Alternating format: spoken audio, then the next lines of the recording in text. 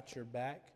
And the thought came to me, and just as the Lord was leading, that sometimes in life, life will drop you, and oftentimes we'll be disappointed and we'll be let down, and there might be something that happens where we might turn around and say why or how or what's the reasoning behind it. And oftentimes, if we just rely on our own strength and in our own desires and our own abilities, we will be disappointed. We will be let down, but ultimately, God will not let us down. And so, if you have your Bibles, Jeremiah 24, we're going to look at three verses in Jeremiah. We're going to be hopping around different scripture, and so you can follow along. Jeremiah 24, starting in verse 5, the Bible says, "Thus saith the Lord, the God of Israel, like these good figs, so will I acknowledge them that are carried away captive of Judah, whom I have sent out of this place into the land of the Chaldeans for good.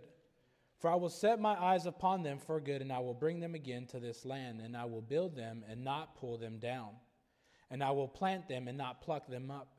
And I will give them a heart to know me, that I am the Lord, and they shall be my people, and I will be their God, for they shall return unto me with their whole heart." Again, those are several promises that we're going to see today, and so let's go ahead and pray and ask the Lord to bless. Lord, we sure do love you. We thank you for this day. We pray that you just meet with us now in a special way, Lord. I pray you just be with each and every one of the teachers that's teaching this morning, Lord. I pray that your word be honored and glorified in your name as well, Lord. Lord God, I pray you empty me of myself, Lord. Fill me with your spirit, Lord, and just allow your words to be said today, Lord. In your name we pray. Amen. Growing up, my family, we grew up going to the lake. We used to go water skiing, wakeboarding, and the first boat that my dad bought was just it was a piece of junk. I remember one time we went out and we'd go to Lake Mead in Nevada. It's where like the Colorado River just kind of empties out, and so we would go there every year. Every summer we'd take 2-3 trips and we'd go out there. And then I remember my dad, we started off with jet skis. My uncle had 2 jet skis, and that's what we started going off with. And then my dad wanted a boat, and so he ended up, I think this was like, if he could have, I don't know if he did, but I feel like he bought this boat off of Craigslist, and so it was just a piece of junk, but that was like my dad's baby. And I remember, he would make us wash that boat, and it would just be embarrassing. I'm like, why are we washing this? But it was his thing, and it was him. And I remember just one year we went out to the lake, and as we were out there, we were coming in. We had been spending the whole day, wakeboarding and skiing, and we had bought this banana boat, and we were just having a good old time. And on the way in, we load everything in the boat, and we, because as Hispanics, one person has a boat, that means 50 people get to come on this trip. And so we had to do 30 trips, taking people to the dock and to our little spot and back and forth. And on the last trip, I remember we got all the things like the chairs, the canopy, the grill, and we threw it on the boat. And it was my dad, me, and my older brother on the last ride. And we're riding back, and we're going, and all of a sudden, you hear the sputter, brr, brr, brr, and we're just like, this can't be good, And so my dad's like, oh, it's nothing, I'll take care of it. And he gets on the boat, and he opens up the hatch, and he starts working on it. Well, we got to the point where the boat would only go in reverse.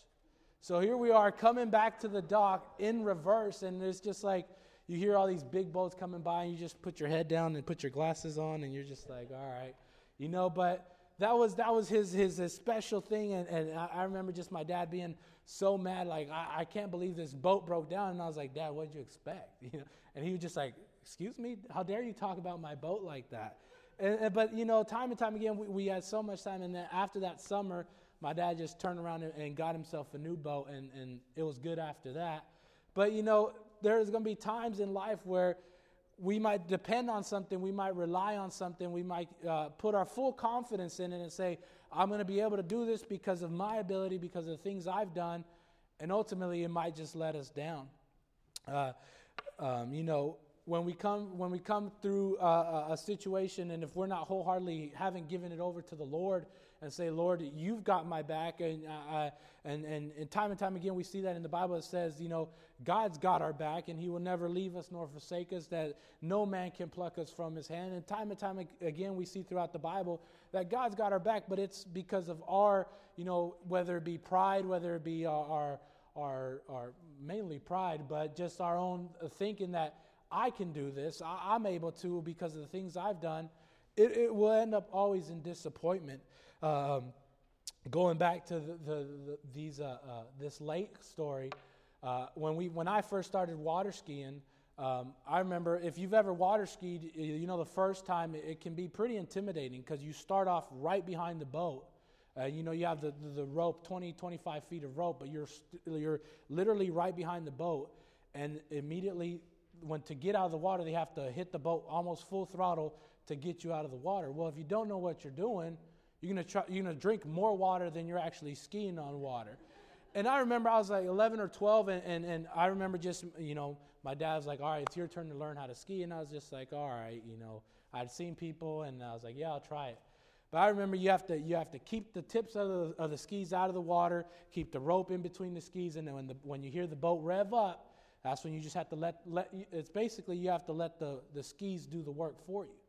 And you have to let them pull you out. But if your skis dip underwater, you're going to be drinking a whole lot of water. And so my problem was one ski would dip and the other one would stay up, and I'd be dragging one and I'd be trying to pull myself out. And time again, my dad said, no, let this rope in the boat do the work. Let the skis do the work. You just sit there and enjoy the ride. And I was like, oh, okay, that's easier said than done.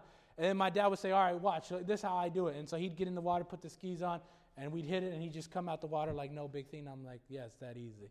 And so finally, I remember just that we had been trying, and I had been drinking so much water, and my dad, was just like, just relax, let the boat and the rope and the skis do the work.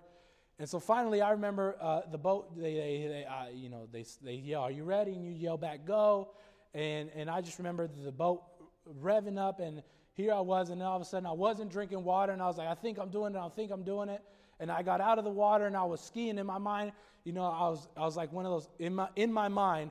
It was one of those pictures out of a magazine where the guy's like right next to the boat. The water's super crystal clear and quiet. There's no waves, and the skis. In my mind, I was like, this is sweet. I'm skiing. I'm behind the boat. And my mom happened to take a picture.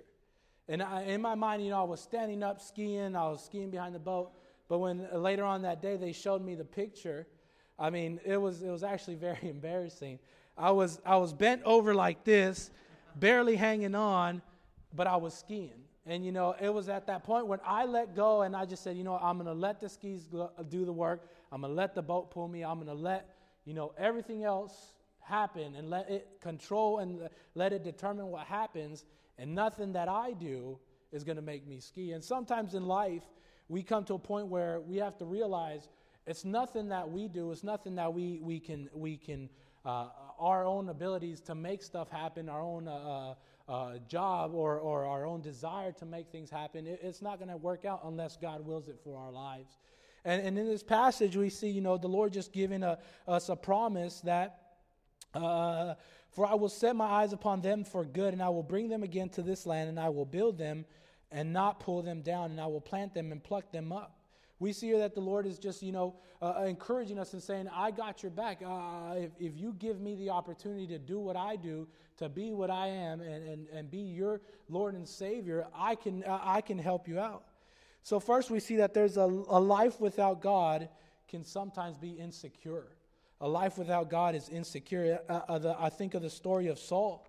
In 1 Kings chapter 11, that whole chapter is just the story of Saul, how he almost fell from grace. It starts with him just the Bible describing how he ended up with all these wives and concubines, and then he just ended up worshiping some of them and coming away from God and almost turning his back on God and saying, you know what, it's all about me. It's the things that I'm doing, and the things that I'm able to accomplish. And, in that passage, it says that he worshiped some of them. He lit incense to them. He he worshiped them. And if you read later on in that chapter, it says that they were abominations. And that's what these women were, is what the Bible describes. And that's what Saul was worshiping. And there was that insecurity. I mean, in my opinion, my personal opinion, why would someone who has everything need more? There might be an insecurity, maybe in his own personal life, in his own personal walk. He just felt like he needed more. And there wasn't a true reliance of saying, God, you've given, you've provided, and with you is enough. And there was that desire of wanting more. And to me, I think that's why he turned and started saying, you know what, I'm worshiping this woman. I need more concubines. I need more wives. And it's insane, just the amount of women and stuff. And then later on in that passage, we see how he just started, worshiping them, and then God said, "I'm going to take this away from you. I'm going to give it to the line of David, because David was good to me and David was faithful to me. But I'm going to take it away from you." And you can see that in that progression in that chapter. But there's a sense of insecurity when we don't have God. How can we wholeheartedly rely on this passage that we saw in Jeremiah? How can we know that God will set his eyes upon us? How can we know that God will build us? How can we know that God will not pull us down if we don't know him as our personal Savior? There's a story of 5-year-old Johnny was in the kitchen as his mother made supper. She asked him to go into the pantry and get her a can of tomato soup, but he didn't want to go in alone. He said, "It's dark in there and I'm scared." His mom asked again, and he persisted. Mom, it's dark in there. I really don't want to go in there. Finally, the mother said, "It's okay. Jesus will be in there with you." So Johnny walked over hesitantly to the door and slowly opened it. He peeked inside, saw that it was very dark, and started to leave, when all at once this idea came to him. He said, "Jesus, if you're in there, would you hand me the can of tomato soup?" Oftentimes, we come up in a situation where we can tell ourselves, "God, you are with me, you are walking with me, you're here with me." But if we don't wholeheartedly believe it, it can necessarily mean nothing. I can tell you guys, under your chair there's a $100 bill, and you might just say, "Yeah, right," and you're right. There is no $100 bill, but if it was something that you believed and you acknowledged, just saying, "Yeah, I could see that there being a $100 bill under my chair," what would be our reaction? We'd immediately reach under and say, "Oh, thanks, I'm going to lunch today," But it comes to a point where we have to wholeheartedly know that God is with us regardless. We see in the Bible time and time again that He wants to help us, He wants to save us, He wants to give us these things, but the choice is ours. We have to choose to live a life with God, and so there's a sense of insecurity that when we're living our life without God, we come to a point where we don't know what's going on. Life without God is insecure. It can be insecure, and we see that in the life of Saul, and time again, how we see, people trusting in their own arm. The Bible says that, "Cursed be the man that trusteth in his own arm, for he shall be like a heath planted in the desert." That's no fun. Being by your own, thinking you're going to be able to do these things, and you might be able to do stuff to a certain degree. But we'll never be able to do God's will. We never be able to fulfill God's plan for our lives without Him in our lives. And so a life without God is a life of insecurity. But we also see that life with God is very impressive, or is impressive. Psalm 16:11, "Thou wilt show me the path of life, in the presence of His fullness of joy. At Thy right hand are pleasures forevermore." There was a story, the baseball great Ty Cobbs, who hit 367% in his career. He was asked at the age of 70 how he thought he would do if he were playing today. He said he would probably hit 300 or 290. The reporter asked him if that was because of the new pitches and the artificial grass and all these different technical advances that the game has had. And he said, "No, it's because I am 70 and much wiser." Time and time again, when we get to know God on a more personal, intimate level, when we get to know God and say, "God, you're going to do these things. It's nothing that I can do." We can look back in our lives and say, "Lord, I don't know how this happened. I don't know what I did, but absolutely nothing, but it is something that you did." We're all sitting in this room here because of the grace of God, We all have the ability. We all have the things we have. We all have, the place to sleep. We all have the cars we drive because God has allowed us to. And we look back and we might say, you know what? Well, I did work my butt off, and I did this, and I tried to do this. But if you think about it, who gave you the ability? Who gave you the opportunity? Who opened those doors for you? Who allowed these things to happen in your life? And if you look back and in your own life, I know I over this past week I was looking at my life and just looking how I ended up in South Florida. There's nothing short of just the hand of God. There's nothing short of just, I did this. No, it's not absolutely nothing that I did, but it's everything that the Lord did. And if we carefully examine our lives and we look back and we say, Lord, we will see time and time again, Lord, you saved me from this. Lord, you kept me from that. Lord, you helped my family through this. You protected, you guided, time and time again. If we're completely honest, we can look back in our lives, if we had instant replay for our lives and we went and we just saw our lives before us, can we wholeheartedly say, I did that? I was able to do that. And, it's impressive to see what God does. In Genesis 15:1, the Bible says, after these things, the word of the Lord came unto Abram in a vision, saying, fear not, I am thy shield, and I am thy exceeding great reward. There's time and time again, I don't know how to emphasize this more. That just God can do great and mighty things in and through us if we just simply let go and allow Him to do things through our lives.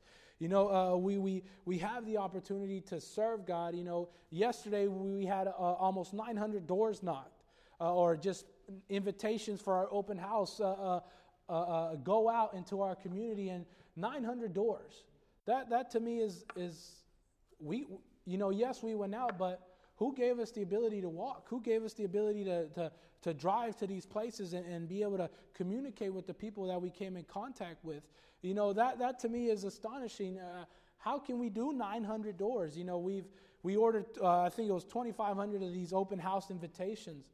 I think we're down to about 700 left for next week. That's, when that box came in, I remember sitting there, I was like, that's a lot of invitations. How are we going to be able to get this? But, it's the ability that the Lord gives us, that if we just choose to be obedient, the Bible says, go ye.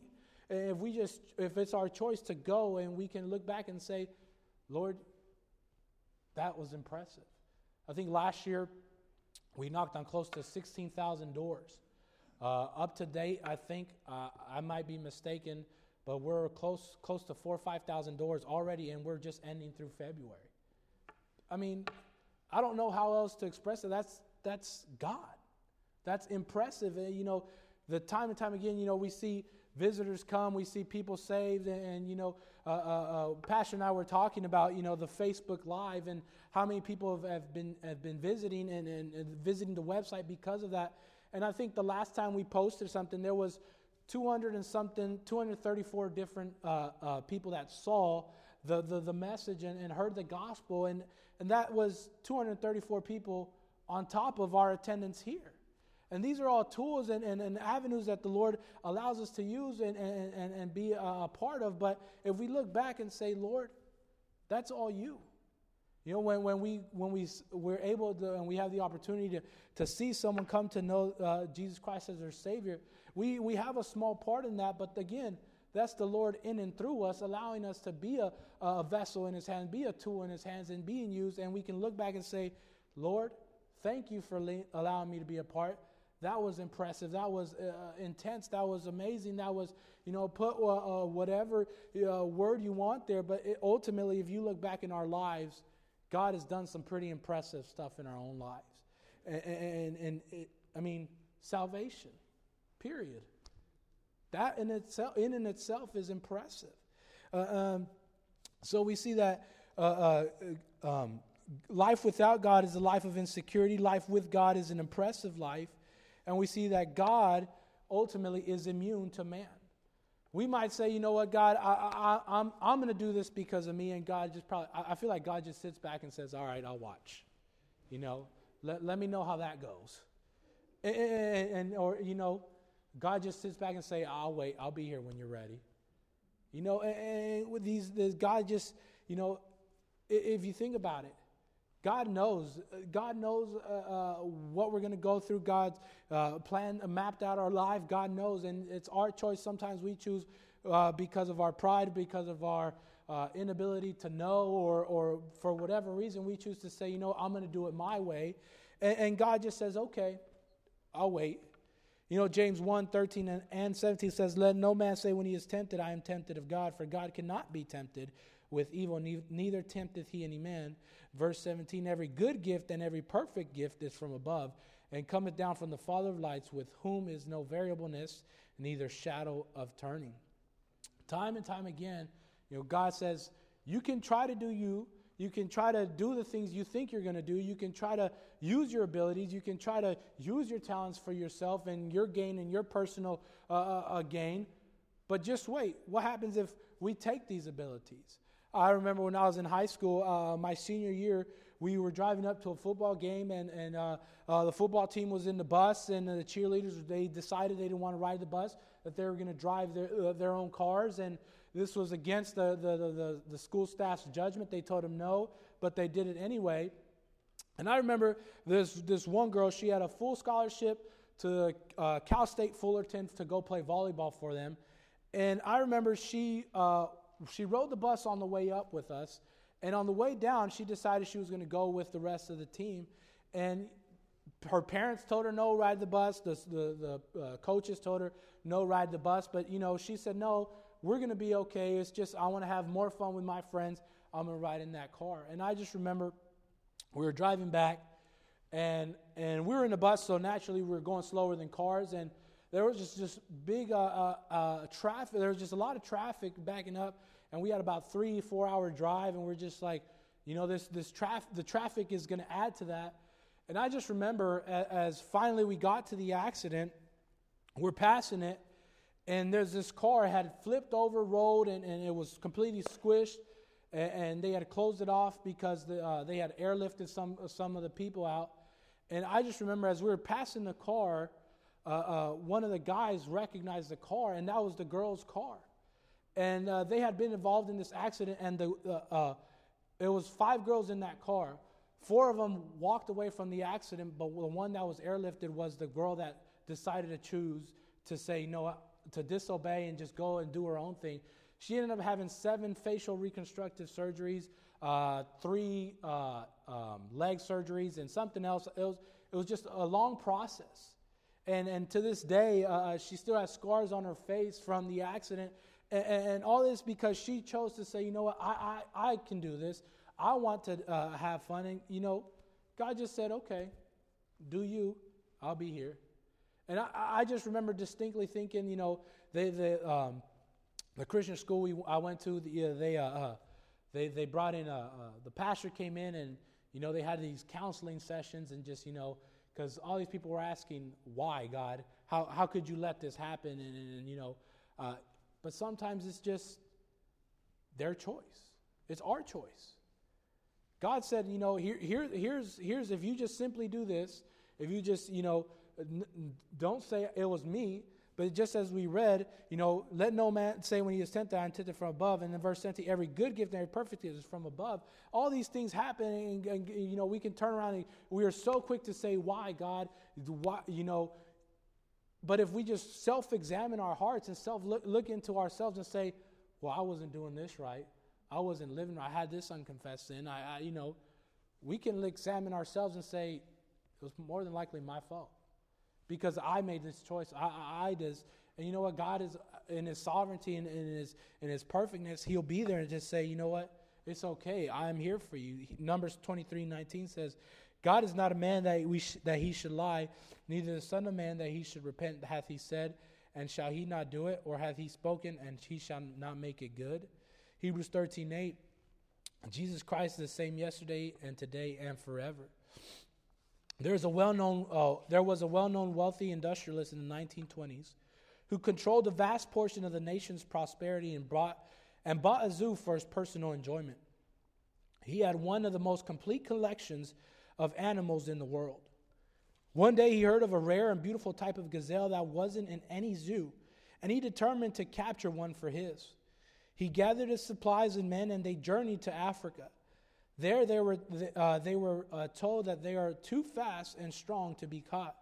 They might be shot and killed, but captured, impossible. He told one man, "Don't listen to them. I'll get as many of them as I want, and it won't be a problem." His method was he poured sweet feed, a blend of oats and barley rolled in molasses, on the ground in an open area in the middle of the night and just left it there. He did the same thing every night for 2 weeks. The first night of the third week, he poured the feed and sank an 8-foot post into the ground 20 feet away. The following night, he sunk another post on the opposite side. After enough posts were placed, he started putting boards between the posts, all while continually placing feed in the area. Night after night, as the gazelles returned and found their way inside the increasingly enclosed area to feed on the treat left on the ground. Eventually, there was one opening left between the posts, and all the gazelles squeezed in. He moved behind them and secured the final opening with all the animals trapped inside. He chose the animals he desired and released the others. When he was asked how he knew how to catch them, he said something that chills the reporter to the bone. "I treat animals the same way I treat people. I give them what they want. I give them food and shelter. In exchange, they give me their beauty and their freedom."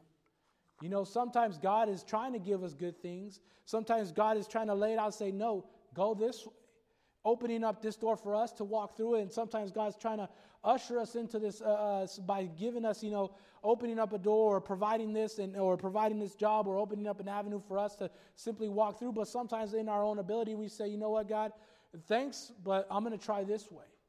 Or "Thanks, that looks good, but that maybe looks too good to be true. So I'm going to go the harder way and make it happen so I can say, yep, we did it that way." But if we just take what God's given us, sometimes, God's laid it out on the floor just as this guy did. God's laid it out for us in His Word. He's given us the keys to success, if you will. He's given us the ability to know how to be able to be successful in Christ.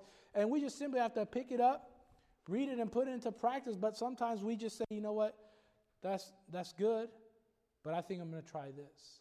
And God just says, "Okay, I'll wait." And at the end of the day, He's there, and He's got our back. And as we just read, Jesus Christ the same yesterday, today, and forever. Malachi 3:6, "For I am the Lord, I change not. Therefore, ye sons of Jacob are not consumed." The Lord will never change. The Lord will never leave us nor forsake us, as we've mentioned. But we have to choose to allow God into our lives. We have to choose to God be the light unto our feet. We have to choose God to say, "You know what, Lord, you direct and I'll follow. You lead and I'll go. You open the door and I'll go." Time and time again, we can see in the Bible, in the Word of God, that we see the Lord is saying, "Follow me, do this for me, choose me." But yet our choice is, "You know what, I'm going to go this route." I like to think that God's already marked the X on our life's map. And He says, "This is your destination, and you're going to get there, and I know you're going to get there. And this is probably the fastest way with tolls. You can get there the quickest." But our choice is sometimes, "You know what, I want to go this way. I know these side streets. I know this shortcut. I know this will probably be a quicker detour." But if God can say, "No, I'm telling you, this is probably the fastest way." Maybe because we can't see the end and it's not tangible. But what does the Bible say about that? Faith coming by hearing and doing. And if we look back and say, "Lord, my life without you was insecure, was incomplete. I didn't have you," and we struggled, just as Saul's life, time and time again, we saw him go through different things, struggle through, a lot of things, and ultimately lose his kingdom.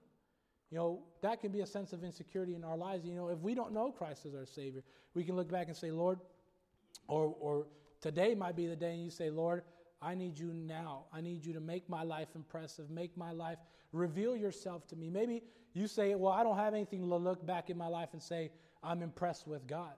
Well, ask Him. Ask him, say, Lord, do something in my life that is impressive beyond all things, and say, Lord, this is something that you've done, and it is marvelous in our eyes. Ask the Lord, and we can't turn around and say that, this is when something happens or stuff doesn't go our way, which, Brooklyn right now, we're working on these different things. She can be, having a good time, and if I say no, it's a big production.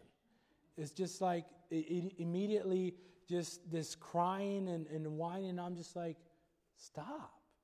I didn't raise my voice. I didn't spank you. I just said no. And then it's like it's just this big production, and we're working on this, and we're trying, and but then she looks at me and she's just like, can we please? And I'm like, stop. That's not fair. You can't pull that card. And yesterday we were at Bass Pro, and I was looking at different things, and she went around and found this cowboy or cowgirl hat, and it's one of her cartoons hat and whatever. And she comes around and she's got the little horse to go with it, the hat, and I was just like, no. And I remember it was one of those where I was just like, part of me wanted to, just get the whole thing. But then I was like, no.